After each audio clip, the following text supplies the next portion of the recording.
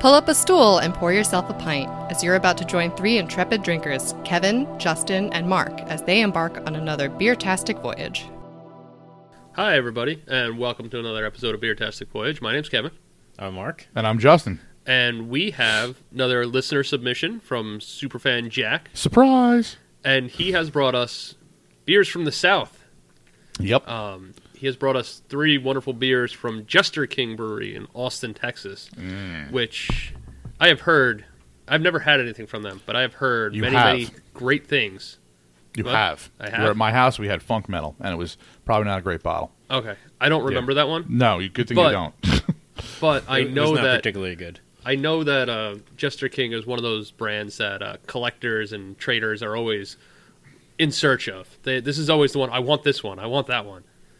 Yeah, I mean, the main reason for it is that they do a lot of open and spontaneous fermentation, and in addition to, just sours in general. I mean, they do a lot of other things as well, but that's what the big ticket items are. They're, barrel aged and blended, and they're probably one of the closest things we have to a Belgian brewery in the States. I mean, there are others I'm sure that are similar, but this one is they are right up there with what we were some of the stuff we were having when we had Brian on the 2-year podcast. Which this is the first time that we're sitting back down at this table to record again, and I saw a couple of the tags from a few of the beers, and I was like, "Oh, that one was really good. Oh, that one was really good." Yeah, that was a good. Which is basically what we said about, which was all of them. It was, "Oh, that's really good." Yeah, and the cool thing about these types of beers is they're all good for entirely different reasons. I mean, they could be, and the other thing is you could have 3 bottles of them, and there's going to be variation between them based on how much of what was blended together. It's pretty incredible. But as far as overall background on Jester King, it was started in 2010 by Jeff Stuffings and Michael Steffing. Steffing and Stuffings? Yes. That would have been an interesting brewing name. Yeah, Stuffings and Steffing. Yeah. Sounds like a law office. It sounds like the old joke of, Fitzpatrick and Fitzwallace and Fitzpatrick or whatever it is, the making fun of the gay Irish. Yeah. You know the joke I'm trying to fucking pull out. Yes, I do. Hopefully our listeners do as well. Nothing. No. What is it? It's supposed to be like Michael Fitzpatrick and Patrick Fitzmichael or something like that. They're kind of a joke that they fit into each other. Okay. I can't remember all of it. It's not a good joke, but I remember it. I like that because Mark's attempting to just get past it, but he can't do it without just being like, "Nope, still don't understand." Hold on, let me explain it again. Maybe it'll work this time. If he explains it again, maybe it'll work. It sure won't. All right. So in 2011, I didn't know this. Jester King won a lawsuit against the Texas Alcohol Beverage Commission, so they could sell beer that was higher than 4%. They weren't apparently you weren't allowed to classify that as beer in Texas until then, or something along those lines. It was a very small little thing I found that I didn't look into any further. I did not click the annotation. There you go. Probably 4% alcohol by weight, right? Did not. The article I read did not specify. Probably by weight. Yeah. So by volume, it's 6. 5. Yeah. Yeah, 5.5. Because of course, Bud's got to fit into that. Oh, right. Exactly. And they're not Coors, going to Texas, Coors. Yeah, they're not going to make them brew a separate one for the state. Yeah, exactly. Yeah. In January 2016, Jester King purchased. I'm sorry, they're on a 200-acre farm. Right. So Small spot. Yeah. In 2016, they expanded that and decided they were going to purchase 58 additional acres. Yeah, and then they hired a farmer to work the land for them or something like that. Well, yeah. So at the time they were planning on they were making the brewery a little bigger, but in addition they were adding a winery, a distillery, a farm to table restaurant as well. So I don't know. I actually believe all those things are there from what I saw on the website. Yeah, I remember listening to an episode of the Sour Hour podcast, and he was talking with somebody from there. And they're like, "Oh yeah, we just hired a farmer. His name's like Eddie or something like that." This is Eddie. Yeah, my introduction to Jester King was that Funk Metal I bought in Philadelphia at a bottle shop and then brought back. And I can't tell you what was going on, but it wasn't overly tasty. But it had to have been off bottle or something because everyone raves about these beers. I'm very, very excited to try them. Yeah. What do we have? We have V and Rose, which is a farmhouse ale with raspberries. The Sin Frontera, which is a collaboration with Trois Dimes and Crooked Stave. And then the last one is, what is it? It's a barrel-aged sour fermented with peaches. Does it have a name on it? Some Chinese characters. Yeah, it's got probably some says your mom. Chinese or Japanese characters. Yeah, I I'm don't pretty really sure know. it's Japanese. Yeah, I don't hobble on any of those languages, so I can't tell you. How very American of you. Yeah. Well, it's from Texas. Yeah, very good point. Actually, yeah, they probably weren't even allowed to sell that in that state. Yeah. So which one do you guys want to start with? I don't know. What do you think, Mark? My vote would be the peach one because I kind of want to get it out of the way because I'm thinking if it tastes like peaches, I'm not going to like it. Okay. Peaches it is. I don't think there's a right or wrong way to drink these. They're all Yeah, I think they're all going to be pretty strong character beers anyway. The Yeah. peach might be the lightest one, so probably going first might be the best idea to so it doesn't get swamped out with the other flavors. sure. But my plan is to try to swamp it out with the other flavors based on the fact that it's peach. We'll see. I mean, peach isn't really an intense flavor. I don't understand how you How you feel like it needs to be swamped out. oh, Usually it's hard yesterday- to get. so- Had a bad experience. Thank you, Glenn. What happened? Did you soak the gummy peaches in vodka and try to drink the whole thing? No. So yes, this is the day after the Long Island Beer Malt Enthusiast Steinbrew, and I believe that the Whizzes, as Frank is taken to calling Wizard in his family. The Whizzes? Yeah. The Whizzes, yeah. I believe that they brought a Samuel Adams sour peach beer, but it was made with a peated whiskey malt or something. Oh god. Yeah, it was as bad as it sounds. That sounds a little crazy. Oh my god, the peated part was the worst part, but the fact that it was peated and then it had like a finish with this little peach aftertaste, I was looking over at the fire and wondering if I could stuff one of the Belgian blocks in my mouth, just burn my tongue out. Oh, let's see here. Wow, that's really what the fuck. What is this?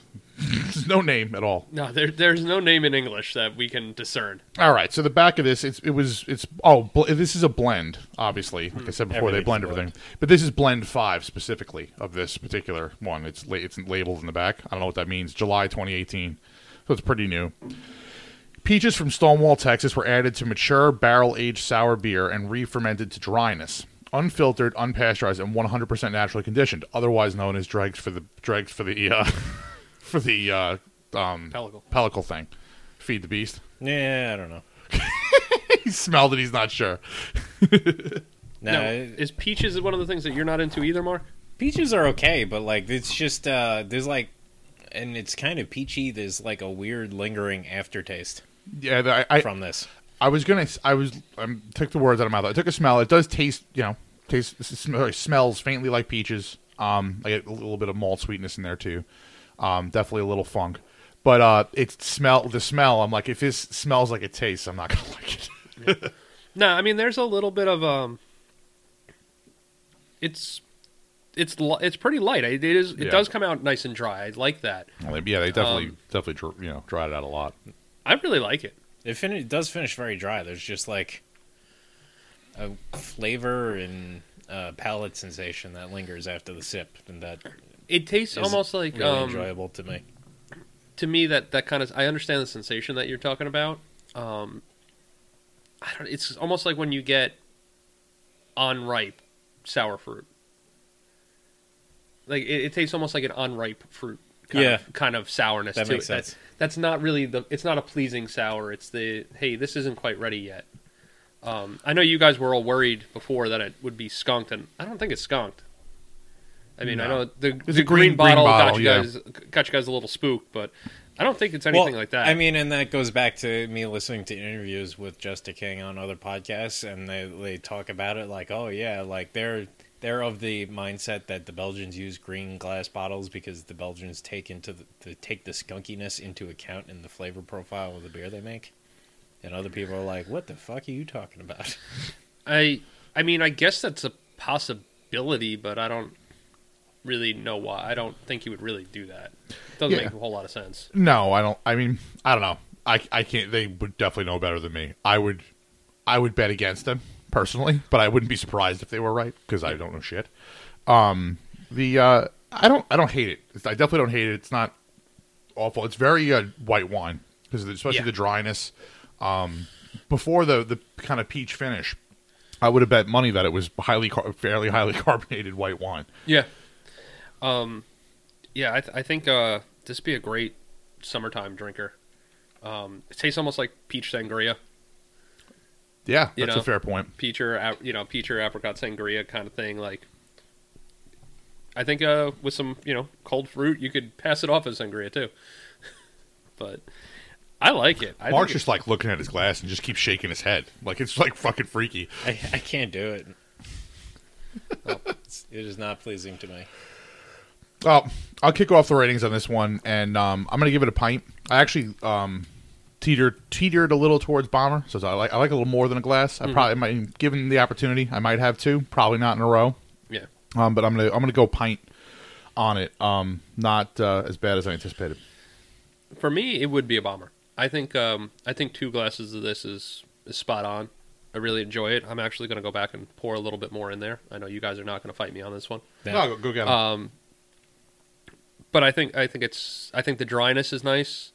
I like the little bit of sweetness, and I think and this is the first beer I've had in a while, and the first drink of the day for me. And I think it's a really good one to start the day with, or at least start a session with. Yeah, Like kind of get you prepped. It preps the palate a little bit. I'm glad we did this one first too, because I mean I would imagine this is probably of them definitely going to be far more delicate than the other ones. Yeah, I mean, I'll give it the pint, but it's gonna take me a long. It's going to be a time marathon. finish- It's going to be a finish, marathon yeah. pint. Yeah, that's funny. Like- like convincing yourself because it's not shitty. Like it's definitely not bad. It's just definitely not your jam. No, exactly. It's one of those things where it's like I ordered it because it seemed good on the menu, but like, all right, I'll finish it, and then I'm getting something. It's else. the last one left on the paddle when they bring out the little taster. Yeah, and for Mark, I could see it being. Hey, there's even some left on there. But yeah, you can send it back. That's But cool. to be fair, as far as the dregs go, I don't think that the yeast has anything to do with you not liking that. Like, I mean, I'm not trying to make. We have plenty of shit in there. We don't need to add more. But it's I think that I would imagine that that this isn't getting much of the funk part. I liked the peach part. I didn't. Yeah, I mean, at this point too, though, like, You have so much going on in that thing. yeah, at this point, I don't know that the addition of any other sour beer dregs to it is really No, going to to have affect a it. drastic effect. no, it's currently its own thing. Its name is I Timmy mean, now. yeah, I mean, there's Jolly Pumpkin shit in there, and from what I understand, the Jolly Pumpkin stuff is, pretty potent. And will Yeah, I'll be bringing a 2013 Jolly Pumpkin to New Year's because my wife is never going to drink it, so I'll make her drink a little there, and we'll There you enjoy go. the rest of it. And I'll send you home with the dregs from that. You can add that to that monstrosity. you should just pour it in her mouth when she's taking a nap on the couch. If it wasn't a $45 bottle of beer, I would. Like if she had randomly bought a 6-pack of the Dunkin'. The Harpoon Dunkin' beer, and then didn't drink that, then I would do it with that. But Wait, how much does that thing cost? It's like well, that's not $45. Oh. A 6-pack though was I think $17 for that shit. No, it was No? on sale. Though when I first saw it, it was on sale for like $12 or something. Really? Okay. Maybe Dave just I don't know. It's crazy. I could have sworn that Dave. Well, that was said in a 17. that was in supermarket. Oh, okay, yeah, it's I- different. My prices that I see most of the time are usually supermarket prices because Right. I don't have time where to you go are. run to the bottle shop, and I Yeah. spend way too much time in supermarkets. You might as well get something out of it. But yeah, no, that makes more sense. $12.99. That's not terrible. Yeah. I had some of that yesterday too, and that was pretty good stuff. I saw it and I just went, I'm not gonna bother with No, that. it's not. It's a gimmick. It's a halfway decent coffee stout. Right. There we've had way better coffee Yeah. stouts. Oh, well, when we were at Blue Point on Tuesday, Yeah. Oh yeah, we got to talk about that they too. were having a powwow talking about, like, oh, what are they going to do next? And they were talking about cereal beers. Oh yeah, they're gonna have some cereal beer challenge or something. I don't know. The brewers there. All right. We overheard something. I'll drink a Cheerio beer. Yeah. Well, Mark and I watched this a pretty. show called Basic Brewing, and it's a podcast and it's also a YouTube channel. It's been around for like 8 years. I've heard of that one. I've never watched anything, but I've heard it. It's pretty cool. They did every October for Halloween. He does a Halloween beer, and it's usually cereal based. And this year he did a Boo Berry beer. I don't remember what kind it was, but it was a Boo Berry something or other. I think it was a Pilsner. Something like I have no idea. So what is this beautiful fucking garnet colored thing we got This here? is the V in Rose, a farmhouse ale re-fermented with raspberries, and it really is a gorgeous rosé, like a dark rosé color. Yeah. That's exactly This right. sum of parts, both new and used, frees itself from mankind's craving to exist beyond prop and muse, to be neither consumed nor saved. Advance as they fixate on flesh. Let their constructs fall to your will, for man has crafted your confines, but you've built the tool to break them. Is that a beer bottle or a philosophy text? Yes. Jester King is the authentic part of that. We don't need to read that part. Batch number 7. Yes, this is batch number 7. It comes in at 5.8% ABV. And the ingredients listed are Hill Country well water, malted barley, wheat, oats, raspberries, hops, mixed culture, brewer's yeast, native yeast, bacteria. Notes: La Vie en Rose is a dry, unspiced farmhouse ale re-fermented with raspberries already once used in the fermentation of Jester King. Atrial rubicite. Native yeast and bacteria impart a sense of place. This is unfiltered, unpasteurized, 100% naturally conditioned beer. Yep, that's all I got on it. Doesn't really... Second use raspberries, you said? Apparently, yes. Yeah, that would make a lot of sense, actually. Based on the both the aroma and the flavor. It's pleasing, the raspberry part, but it's definitely muted than what I would expect. Well, yeah, I mean, but the nose on this is definitely just like straight up raspberry. Yeah, it's a... I mean, I catch a little bit of that sour, farmy aroma. Yeah, I was going to say that I definitely get a muted raspberry, but I get not a lot, but just a hint of like again, shitty descriptors for a show you're listening to, but funk. It's like it's very slight barnyard. Hay. It tastes kind of like stale hay, like a old hay kind of smell. In a good way. Yeah, yeah, I'm into this. I mean, it's not that. I think it's got to be closer to the hay or straw rather than not going to get like the horse blanket kind of smell to it. It's not that strong. It doesn't have the sweat and tangy to it.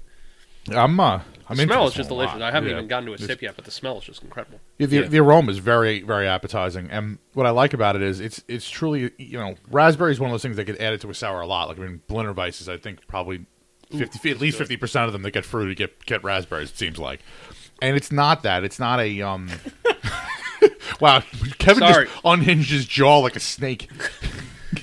No, I'm sorry. I took a sip, and it was really pleasing. And then right at the very end, got a really sharp bite of raspberry. And I'm going to go back. Wow.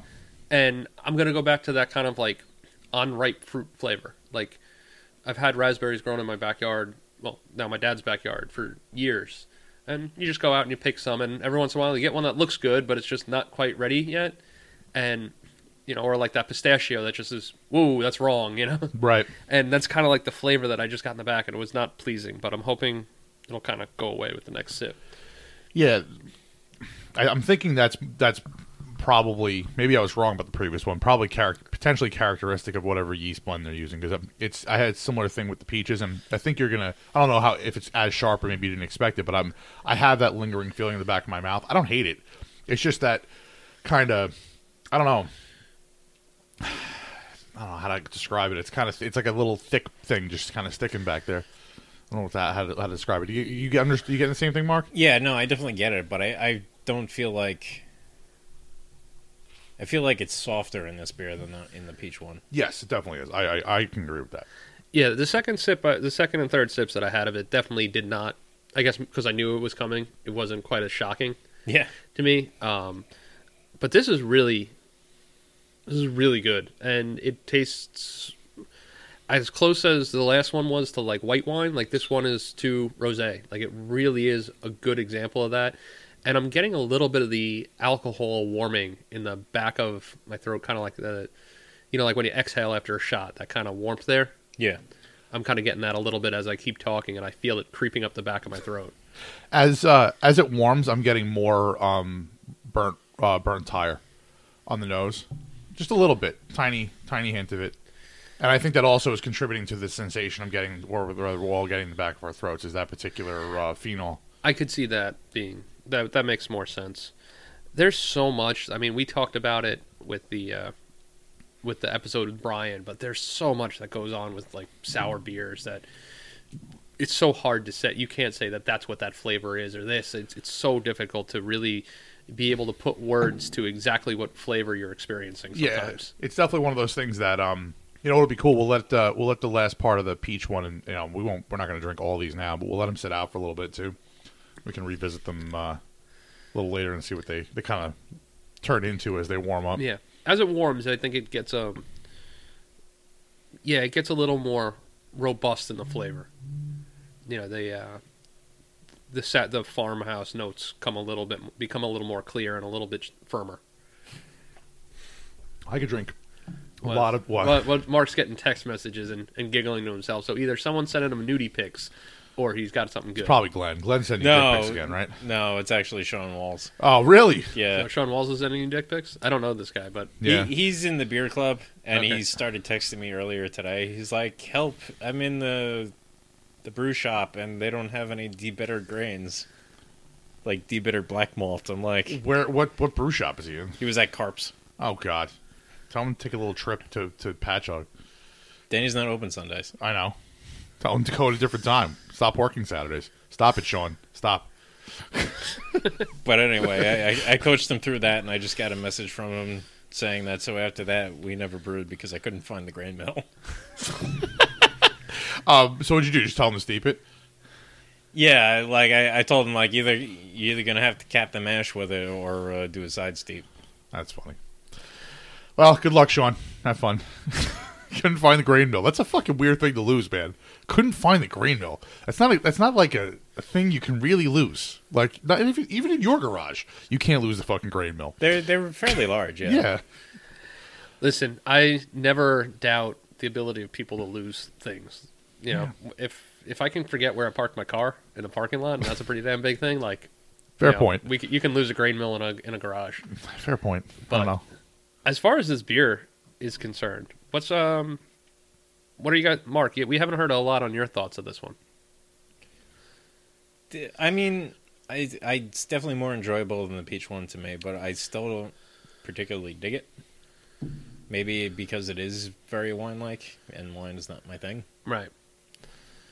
But the raspberry component is definitely nice. But just the finish, between the dryness and the funk that's in there, it's not something I'm like, ooh yeah, I gotta track me down some more bottles of this. I can agree that I wouldn't like run across town to get some, but I like this significantly more than the peach one.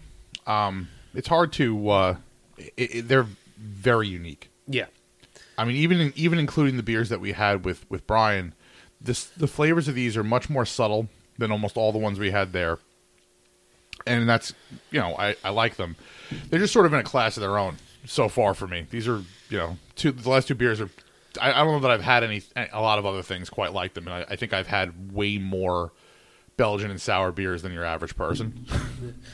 I'm interested to, the peach one we had is from July, and this one I think is also from July as well. I'm wondering if maybe we're just drinking these a little too early. I don't think so, because I'm going to imagine they've been in a barrel for probably a year to 2 years before they even blended them. Yeah. So I'm thinking when they blended them and sent them out, this was like, this is what we want. Okay. Yeah, I'm not saying they wouldn't change or wouldn't, but I don't think the flavors are going to get any stronger than they are now. Now that you mention it, this one, the rosé one,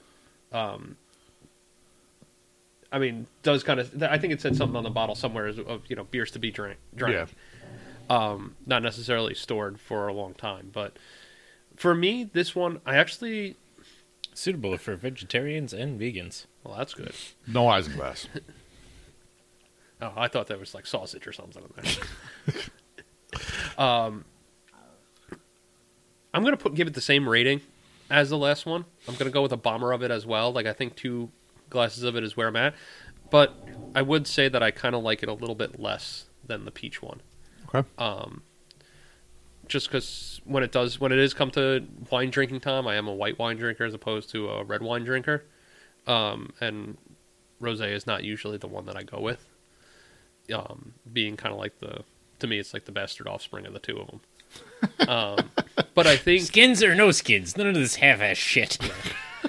I'm imagining like people, the basketball thing always, shirts for skins, and I'm imagining the one guy running around in like, half a shirt. Yeah, like, right. What team are you on? I don't know, who's winning.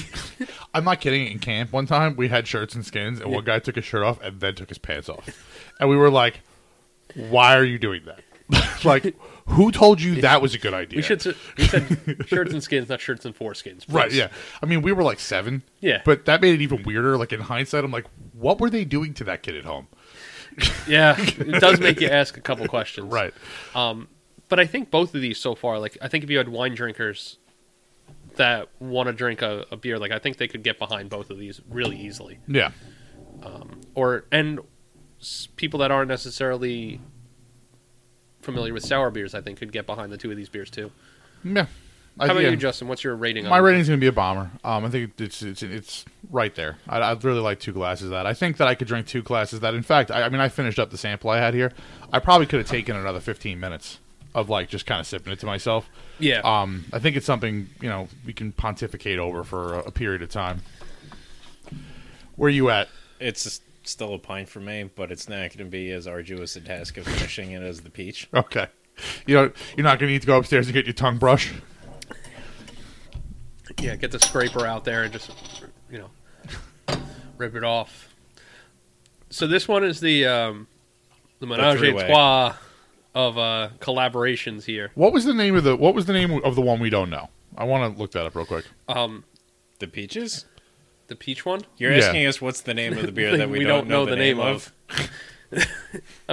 No, I'm not. I said that we don't know. The third brewery. brewery. See, Kevin and I both thought you were talking about the peach beer. Oh, yeah. No. It's Trois Dames. It's TROISDAMES. So 3 ladies.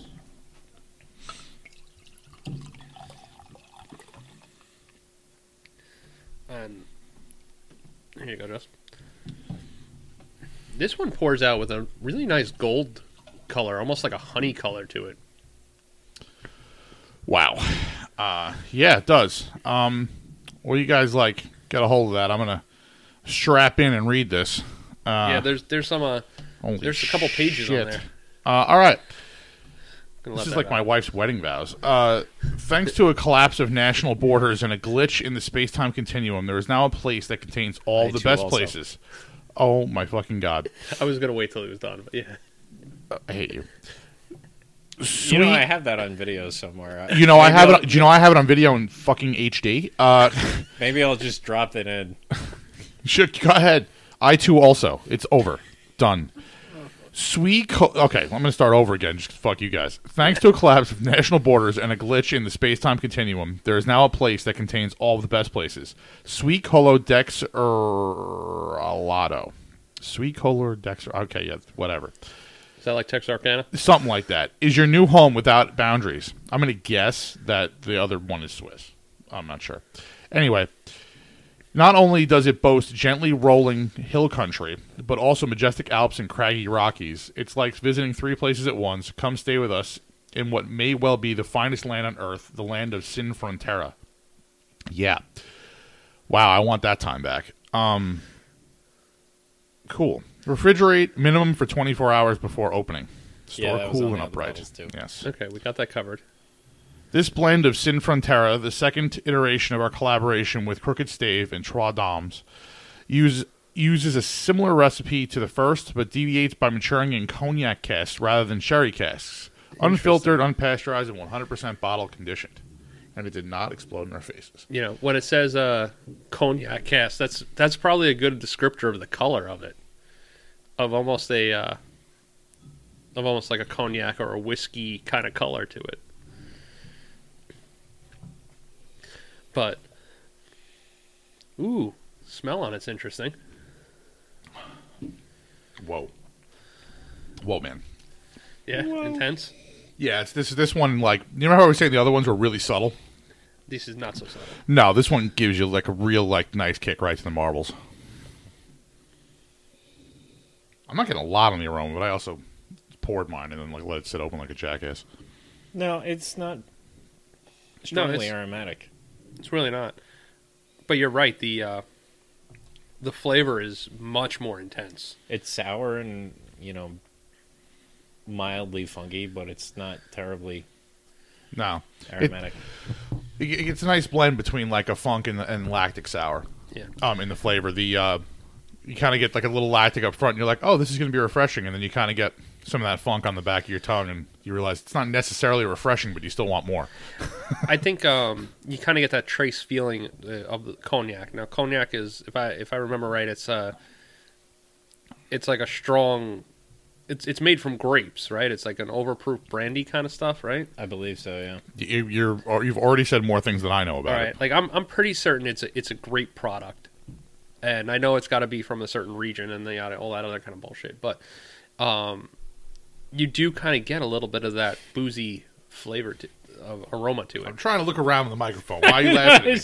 Because you're like, Okay. All right, now I get it. I'm looking at you now, and if I looked like that, yeah, I look like an asshole. Yeah, everything you said is basically true. All right. It's brandy, basically, made with grapes, essentially. Yeah, it's old brandy. Yeah. The things the dried grapes on the label here. that look like skulls. Yeah, that clearly have faces in them. It's kind I of thought freaky. those were potatoes. I thought potatoes at first too. And I mean, they're obviously not. It makes no Yeah. sense. There's that I don't know what they call that meme. The one with like the really poorly drawn face where he's like, Oh yeah, that's been on. Yeah, they did a whole documentary on that thing. You know the thing I'm talking Yes. about. They look, and one of them even looks kind of like that, but like they look like they're all drawn to kind of be similar with that, and then crossed with a raisin. Like, see that guy right there? See, isn't that one? Oh yeah, that's definitely what that is. Yeah. This one's really interesting. I really like this one. I also enjoy it. I'm getting more of that warmth. It's got a little bit of sour flavor, but it's very reserved. Yeah, what was the ABV on it? See if I can find it. It is definitely my favorite of the three. It is also my favorite of the three. 6.7. That's solid. Yeah. It has the funny thing is, if you would just serve this to me and said, "Here is a sour beer from Jester King," Right. I wouldn't have guessed anything about cognac. I wouldn't have nothing would have about that. I've never had cognac, so I can't say if there's a hint of flavor of it. Right. But I would just get a nice barnyard quality with some lactic sour for balance. Really good. No, that little bit of like boozy grape kind of flavor to it. Yeah. That's the cognac flavor. Okay. I feel like I've had similar flavor from other funky sour beers, but it could just be that it goes so well with it. But I'm saying like different. that's what that little bit of flavor in there is. I think this is really good. It's insanely well crafted together. Like it, and it's probably I think it's the most complete beer of the three that we've had. Like as far as hitting all the notes that make me on things that I like. You know, it doesn't feel like there's one thing that I go, I'm like, I'm not really huge on that, or that part, not so much. Like, no, this one all around is really incredible. So, I'm excited by it. But you got to hang out with it. It's not a get crunk on a beer. It's not a pounded beer. Like it's a hang out with this beer. Yeah, if you try to pound some of these and drank it quickly, the palate fatigue would be pretty nuts. Yeah. Your tongue would cramp. Yeah, no, I want to hang out and. If we were hanging out playing a board game, like I would love to have a glass of this, like just kind of be chilling as we're playing the game and not be rushing through it at all. Right. What about you, Mark?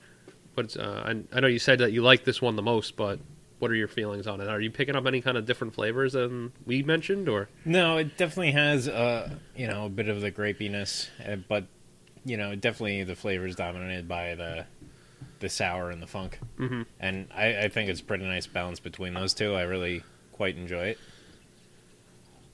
I would be really interested to see what the first iteration. They said it was in a different kind of cask. Sherry. Yeah, so it was basically a newer version of the. Yeah, I think that would be an interesting one because sherry's a little bit stronger flavor. That I think it might be a very different flavored beer. Oh, I'm sure. But this is one that I'd like to have around, and this is one that I think I'm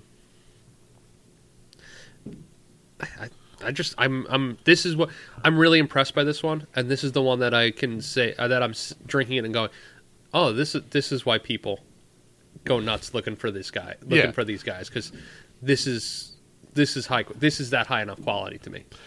Yeah, I think that what I'm enjoying the most is there are 3 very different beers made by the same place with probably very similar techniques. You know what I mean? Right. And they didn't even know what they were going to get at the end, right. And they all turned out pretty damn good. You know, because they could do another blend in a year from now, and that one could be a lot. You know, each one of the other ones could be a lot stronger flavored. So being able to do a vertical of them would be cool. I mean, that's never going to happen, but that's not going to happen. It's going to be so difficult. You literally would have to travel there every right. year around the same time to get the same thing and hope they made it again. It is almost time for a Black Friday vertical. Can we do one again? Yeah, I have 16. I don't have any other. I mean, I have last year's, but other than that, I have nothing. I have we have 16, 17, 17, and then yeah, 18. Does somebody have a 17? I do. Yeah, You do. Okay, I have 17. That's fine. I have no 17. I still have 17 in my fridge. Wait, of course I do. It's in a can. 17 was last year, right? Yes. Yeah. Okay. 16, Sorry. 16, you're saying in the bottle. I have 16 in the bottle, and I have 17. Too. I have 16 in the bottle, 17 in the can also. Okay. And I think I mentioned it to you already the other day when I saw you. I still have one of those bottles of coffee still floating around from. From the Brewers Collective. One bottle's still left. I actually do too. I found one in the back of my fridge. And as I was looking around and rearranging the fridge a little bit, I was like, oh, I still got one of those. Nice. Awesome. All right, what are we giving this one rating wise? Where you at, Mark? This one I'll give the Bomber. Like I said, I definitely enjoy it a lot more. It's definitely I don't know if challenging is necessarily the right word, but it's a lot more thirst quenching to me than the previous two. That's a good thirst quenching is a good way of putting it. I like the word challenging though, because I know what you mean. It's kind of that like as you're drinking it, you kind of can keep thinking about it. You know what I mean? It's another one to pontificate on. I'm going to go growler. It's kind of a weak growler because I'm definitely not drinking 64 ounces of this in a row, without question. But that's what I would kind of want to probably drink over the course of a day. Maybe if I were, somewhere with other beer geeks hanging out and sharing it and going, hey, you got to try this. What do you think? And then all talking. So we're going to go growler on it for me. For me, it's going to fall right in the Bomber. It comes in the champagne bottle, and that's the perfect bottle for it. I think over the course of a long evening, I could work my way through the bottle and be really happy about it. I like it, and considering that the one that you mentioned earlier from Jester King that we had at your house was not memorable to us. I think it was burnt rubber in all the bad ways. Yeah, the bottle was past prime. Yeah. And the first two were interesting, but not necessarily like, hey, I'm going to hunt these down. This is one that if I saw it in a shop, I might think about grabbing the bottle and say, if it's at the right price, I might grab it and be like, you know what? I'll bring this one home. I'll hang on to this one for a little bit. So to me, that really, not that I had lost faith in it, but said, like I said, made me say, you know what? I kind of get why people get excited about this brewery. Yeah, and I have to definitely thank Jack. These I cannot imagine that these were even remotely inexpensive to purchase, and the fact that he would give these to us is pretty incredible. So yes, absolutely. Thank you so much, Jack. As always, you have been fantastically generous with your gifts. So thank you. Yes. What I want to do is just take 1 minute for you guys to talk about something that I knew was happening, but I had no idea was happening last weekend or like last week, and that was you guys got the chance to make the beer over at Blue Point Brewery. You made your Lich King finally. Yes. So please tell me. I saw 2 quick pictures on Facebook and one little video of a paddle turning around, and that was about it. But I don't know anything else about it. I haven't gotten a chance to talk to you guys. So tell me about it. That's kind of what we saw. What was that experience? It was cool. It was interesting. Both Mark and I have brewed at other breweries before, like, professional breweries, mostly small tasting rooms and stuff like that. And we've at least seen their systems and been around them. Right. This shit is crazy. So how big? Do you know how big the system is that they were? 60 barrels. 60 barrels. Right. Yeah. They made 40 barrels of the Lichtenhainer. Right. And now, just for like comparison, if you say the word swimming pool, I'm going to physically attack you. No. I'm just checking. No, there's not going to be no swimming pool comparison. No math. Yeah. But we were excited that the guys at Dubco expanded to a 10-barrel system, right? Yeah. And went from like a 3-barrel system to a 10-barrel system. Yeah. And that's what I'm picturing in my head. I feel like the 10-barrel to 15-barrel system is kind of like what a lot of the small breweries that we're used to hanging out in like kind of have. Yeah, like Brewers Collective, I think is 5, and then the 10 is like, the thing is when you go from 5 to 10, at least in my mind, when I look at the vessels, like 10 looks like whoa, fuck, man. Yeah. And then you're up on a gangway staring at a 60-barrel one, and you're like, I don't even know what to do with this. Like this, I could live inside this. This is this is where you. But like it looked like the Dr. Evil Shark Tank with the freaking laser beams. Freaking laser beams. What Justin was talking about when we were up on the gangway, over the mash tun. So there's. I mean, that's how tall is that thing? That's got to be like 25 feet tall, right? No, it's probably. I would say it's probably about 12 feet tall. It's like a story and a half. Yeah. Wow. Okay. But still, it was just under 1,500 pounds of grain. Shit. Plus all of the water in the mash tun with that crazy boat paddle spinning around Dude, at the bottom. It looked like a ceiling fan someone threw in there, but like a really big one, and then it turned on. And if you were in there, forget about getting chopped in pieces by that thing. Yeah. It would suck you under and drown you so fast. It was the amount of like just the turbid water in there. Really? Standing next to it, you were looking at it, and I even said to Mark, when you see the water going insane in there. There's 2,000 gallons of water spinning around like it's in a Vitamix. Okay. And you touch the side of the vessel, and it's like hot. Marginally vibrating. Like that's how solid this thing is. It is like it has a low hum, and that's it. It was the grain mill. Yeah. The grain coming in rather was louder than the actual turbine. Wow. That's crazy. It was pretty nuts. The whole thing's automated, like soup to nuts. The two manual processes are putting water salts in, which they do. I think just because they do something. Give them the right. Because there's a way to do that automatically they don't use. Right. And then the and then specialty grains, because they're not going to have silos for every specialty grain. Right. You dump all specialty grain into a hopper. And then that just loads in as it needs to also. Right. And the silo, the whole thing's on a computer screen. They point and click, and it's all weighed and brought in. And it's like pre-weighed into a thing and then sucked in, and it's crazy. Right. They have a pump. What do they call that thing? Auger, right? Yeah. Auger it over? Yeah, they auger it over, but it weighs it out of the silo without anyone doing anything. That's awesome. The craziest shit was the pump to bring it from the mash tun to the lauter tun. Like I look at the screen, I see that it says 700 and change, and then I look at the little thing next to it, and it says barrels per hour. The pump was rolling at 700 barrels an hour. Shit. So it must have taken no time at all to drain that thing out. No, they kind of slow it down on purpose to not wreck the grain bed at some point and everything. Right. But I mean, so they had the new brewery is a 5-vessel system. All right, and that was going to be my next question. Yeah. It was at the new brewery, right? Yes. They have a separate lauter tun from the mash tun. Okay. So like the mash happens, then the wort and grain, everything gets transferred to the lauter tun. Can I pause you for 1 second? I'm going to ask you to go back. Let me make sure I got it right. The mash tun is the one that has the water in it, that has like where you're cooking the grain. Correct. And the lauter tun is the one with the hot water that you pour over the grain. Correct. No, that's the hot liquor tank. That's the hot liquor tank. Yeah. Okay. They don't need a hot liquor tank because they have a pump system. Right. Okay. So the lauter tun is what then? The lauter tun is where you separate the sweet wort from the grain.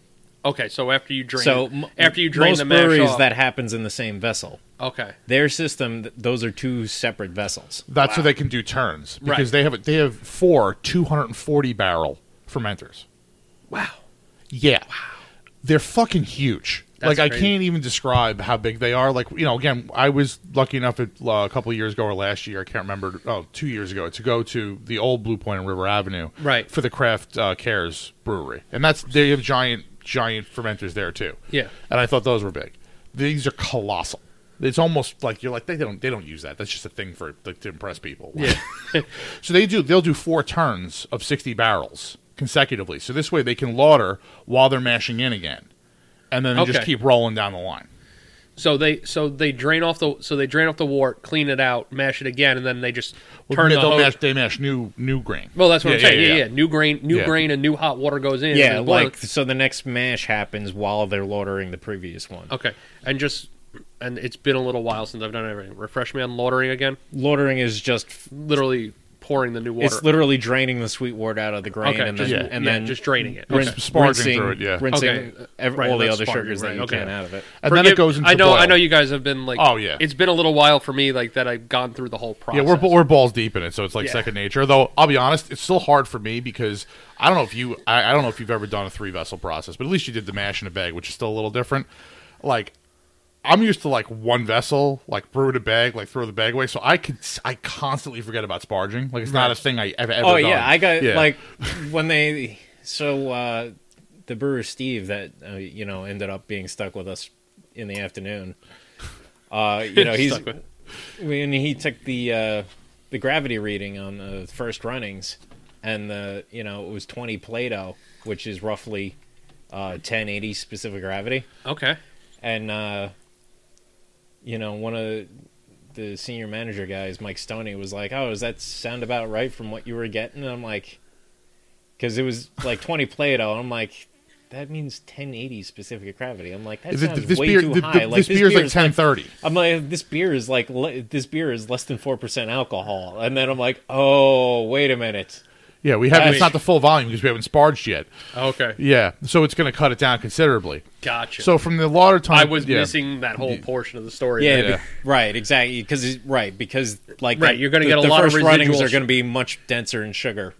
Right, but you're going to get a lot of sugar from those from the second time. Yeah, but it's going to be diminishing returns. Like you're right, gonna, but it's still going to add into it. Well, no, it's actually going to reduce because we're going to add more water at the same time. Okay. So we're going to double. We're going to double the volume of water, and we're not going to anywhere near double the volume of that. Okay, so yeah. then that would lower the specific starting specific gravity, Correct. Which would lower the ABV at the end of the day. Based on the fact that it came in at 1080, I can't imagine we don't come in a little higher than what our beer was at. I don't know. Who knows? Possibly. We have So no clue. what was the OG when you started?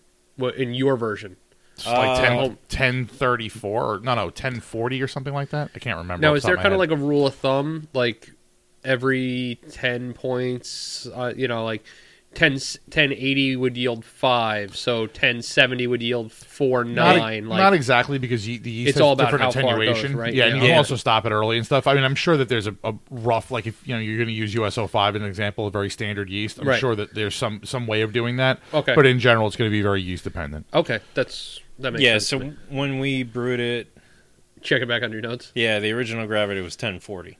Okay, Yeah. so that is significant difference. Yeah, Yeah. half what the the first ratings were, but like I'm like thinking of like this can't be right. Like, Yeah. What was and I was like, yeah. oh wait a minute, first runnings like they still got to rinse a bunch of water through that, and it's going to dilute it. Yeah. So then they suck it over to their boil kettle, and the boil kettle essentially has a Herms tube, which is an element. A Herms tube, which is an It's a element heat in it. exchanger. Yeah, Okay. an element in it that will heat water. So the mash tun is steam heated. Right. The boil kettle isn't Well, it's actually a steam jacket kettle, right? Yeah, Basically. yeah. It's not that the boil kettle's not. The mash tun. Mash tun. This is, It's a steam jacketed. jacket, yeah. the kettle isn't steam jacketed. No, I'm saying the mash tun is. The Yes, the mash yes. tun is steam jacket. Okay. Yeah, the boil kettle, it gets sucked into this tube with a gigantic heating element in it. I wish I could have seen the thing. I mean, I have a big ass heating element in my kettle. Right. This has got to be on an order of like a million times higher. It's I figure crazy. it's just like a car engine. It's just running around. It's nuts. And the tube was what? What do you think it was? 12 inches. The tube. Yeah, Probably something 12 like inch stainless steel tube. So it pumps through there. Jake and gets can crawl through it? Easy. No kidding. And it gets heated in that tube and then put back into the boil kettle. Okay. So they can heat it they can get to boiling pretty, extremely quickly. Yeah. And from there, it's going to go to like a hop back to get the hops and put in if they're going to. Or Okay. They were telling us they put coconut in there sometimes. Like, Right. and then finally, it's going to go into the whirlpool Okay. where they settle everything out. Okay. Our beer, because it was a kettle sour, was a little different because you can't put the hops in yet. Because Yeah. you can't sour it with hops. Right, because They'll- it kills the yeast. Exactly. Not the yeast, the bacteria. Exactly. So we went mash tun, lauter, and we also had a significant amount of rye. Right.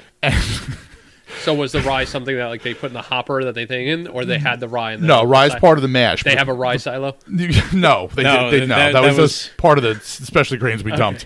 That was the only actual work Justin and I did that day. Okay. Was dumping the rye and the smoked malt into the Okay. specialty grain hopper. So my favorite part of the day is looking at Mark. Right. So we're getting ready to lauter. I looked at Mark and I go, "So how screwed do you think we are because we have such a high percentage of grain?" And he was like, yeah, it's probably not going to be good. Rye has no husk. Right. So it basically turns to concrete when you try to lauter through it. And so typically you'll add something called rice hulls to it to make it a little more porous. So it kind of like filters makes through. Sense, yeah. Well, Mark didn't. I mean, I'm not blaming Mark. Mark didn't put that into the recipe because we do brew in a bag and don't give a fuck. Right. Like we don't have to do that. So we had assumed that somebody would look at sort it of and pick go, up on "This that. is 40-something% rye. We needed to add some rice hulls to this." Yeah. That didn't happen. So the lauter took a while, but it was interesting to see how it worked. The inside of the lauter tun, they have these rakes that if you don't stare intently at them, you can't even tell they're moving. They move so slowly. Really? You have to be like you're staring at them. It becomes like a magic eye puzzle to see if they're moving. And once it feels a certain amount of pressure, like I don't know what it was rated in, I forget, PSI maybe or something. Yeah. It gets past a certain like alarm point. It does something called a deep dig or A deep cut. Deep cut. So it digs down farther, breaks up more of the bed. But then it has to reset the bed so it can filter through it. So it adds like every time that happens, it adds like 10 minutes. Oh, wow. So How many times did it hit that? only once or twice, you know. And That's then Steve went in and changed the alarm point for that. It added like another 100 to it. Yeah. Because there was still like pretty decent runoff happening. Yeah. Yeah, we were getting like 17 barrels an hour from what he told us. That was, more than enough. Like they usually get more than that, but it wasn't killing us. So Right. it made it through the initial lauter, and then it started sparging. And Okay. when it switched to sparging, that parameter automatically reset to the lower value. So it went in deep cut again right away. So the jets turned on the sparge, and 3 seconds later they turned off again, and it started another deep cut. Yeah, you're like, that's not working. Yeah, it was. We need more power. The level of automation to me was the most impressive part. At the same time, I can understand, like, if you had to fill a 240 barrel fermenter and you got to do 4 turns, that system is like the shit. Yeah. Because at that point, like, nobody wants to do any manual work. You're like, I don't want to do this 4 times today. But that's how you're going to get enough, toasted lager out to the people. Precisely. So I mean, it was really cool. I mean, then we got a tour of the bottling facility. I think that Chris told us that the bottle, like, can do 15,000 bottles an hour or some sort of I don't insanity. remember. They're ridiculous. Yeah, it was nuts. The whole thing was everything. They have a machine that literally folds and packs the 6-packs. Like it goes from a flat piece of cardboard to 6-packs to filled, and then the 6-packs go into another little the little box you get when you leave the flat. Thank you. Yeah, that gets 4 6-packs. That gets glued and folded by a machine. Yep. Like, I mean, I know in my brain that all these things happen. Right, but seeing it actually happen, and also seeing it at a brewery on Long Island. And And and it's also automatically stacked up onto a pallet. that it palletizes itself is really cool. It palletizes itself and it shrinks wraps. Do you know what was even more impressive to me? I hate auto shrink wraps, but that's just me. And that comes from me working. That's because you have to break it down. Yes, and because that's a different story. Whatever. It actually, and when the bottles come in, they're obviously palletized, like before they get labeled and everything go into the machine. Bottles and cans. Same thing. Yeah. It depalletizes the bottles. Really? And then restacks the pallets. Like, the machine is Like insane. the machine stacks the They empty shove pallets. They shove a stack of pallets into the thing, and it comes out as bottles labeled, and then out of the other side comes a stack of the pallets. A stack of empty pallets. Yeah. Wow. It's wild. That's crazy. That's They have, really the fun. kegging machine was wild too. I wish I remember the number of kegs they could do, but there was basically 8 stations with the different stages of cleaning and filling, etc., and capping, and it was Just endless, right? just pouring through. I mean, it wasn't quite as big as like. I mean, I think Chris was telling us that they went to see an AB InBev one in Milwaukee or something like that. St. Louis, yeah, at 10 barrel, and they were doing 50,000 bottles an hour. And you said this one was doing 15, like 15, something like that. I don't know. It was crazy though, man. It was a lot of fun and really nice. At first I was kind of bummed that it was so automated. Like we weren't like kind of doing it. And I would still, I would never say no to brewing the beer again. Yeah. But I would like to do, hopefully down the line we'll win a Pro-Am and do it on a smaller system and have that experience as well. Yeah, I can understand how it kind of feels a little bit taken out of your hands, but at the same point, that's really exciting, and it's very cool to see that your guys' beer is getting made that way. It's also, I mean, we're one of 3 people that have been able to do it there. You know what I mean? Right. Like, well, the second of 3. Right. Mm-hmm. And I don't know if any more are. So, Right. like, we might be, it was a very privileged position to be in. So I can't wait to see how it comes out. It's one of those ones that you guys can put on your brewer's resume for forever now. So that's always cool. And my favorite part is the entire story about how the Lichtenhainer came to be because I'm a moron. Right. That's part of my favorite. But the other thing is, it's a fucked up beer. Like, Yeah. I mean, no disrespect to anybody who won for a Pilsner or anything, but, like, they had to brew a Lichtenhainer. like they fucking. I can't wait to be in the tasting room when they release this. Yeah. And have someone who doesn't know us order it. I'm going to be like this close to their face when they drink it. I'm going to be Like, right up in front of do them. I know you? Yeah. I'm going to be like, I'm sorry I have to be this uncomfortably close, but you're about to drink my beer and I want to see your reaction as close as humanly possible. It's going to be really, really cool. And I also can't wait to listen to Greg Kelly destroy it and say it sucks just because we didn't like Stash It. So, Yeah. or rather, Kevin didn't like Stash It. Sorry. Yeah, it's only me that hates it. You guys love it. You guys. I don't love it, but I also didn't. He had a can of it yesterday at the Stein Brew, and I was like, How much did he buy up? Probably the rest of it. I don't know. But I yelled him and his mom. I read. I yelled across the thing. I'm like, "Where's the heat?" Just turns around. So I love you, Greg. Thank you for everything. But it was a great day. I really enjoyed it. I think that was cool. My second least favorite part of the day was putting on Turbo Toes. Oh yeah, Turbo Toes? Yeah, do you know what those are? I'm assuming it's some kind of footwear. If I looked at they're it, slip-on steel toes. yeah. Okay. And you feel like you're wearing swim fins the whole time. yeah, Because like- the extra weight on your toe, that like feeling when you kick up. Kind of like yeah. clean room booties. Yeah. Okay, no, Except it's I've- molded rubber with steel toe on. Okay. They're like, hey, what size shoe are you? I'm like, I'm a 15. They're like, this might fit. And they just threw me two that were like clearly for size 13 because no Yeah. one ever gets them that big. Yeah. I wrenched those things on. I had them on for like 10 hours or 8 hours or so. Oh, boy. That's not fun. No. But it was cool. Mark, did you just wear yours? I wore my boots. Yeah, You wore your steel toes, and they Yeah. were like, "Yeah, that's fine." No, cool. he wore his everyday shoes. Yeah, That's what he wore. exactly. I'm wearing them now. Yeah, I know you are. I just wear regular boots. I don't wear steel toe boots for work. But that's just me. All right. All right, guys. Well, again, congratulations. And if you've had a Jester King beer and you really love it, or if you get a chance to have that Lichtenhainer, let us know. Get in touch with us. Hit us up and tell us about it because we would love to hear about them. And I don't think we have anything else, guys. Do you? No, I just want to thank Blue Point and LIBME for helping us do some cool shit. Yeah. And Jack, of course, for the beer again. Yeah. Thank you, All Jack. right. Thanks, everybody, and cheers. Enjoy. Cheers. Cheers. If you enjoyed Beertastic Voyage, please be sure to subscribe wherever you get your podcasts, and don't forget to review and rate us. The guys can be found online at www.beertasticvoyage.com, on Facebook at www.facebook.com/beertasticvoyage, and Twitter and Instagram at Beertastic Show, or send them a good old-fashioned email at beertasticvoyage@gmail.com. Thanks for listening, and cheers for local beers.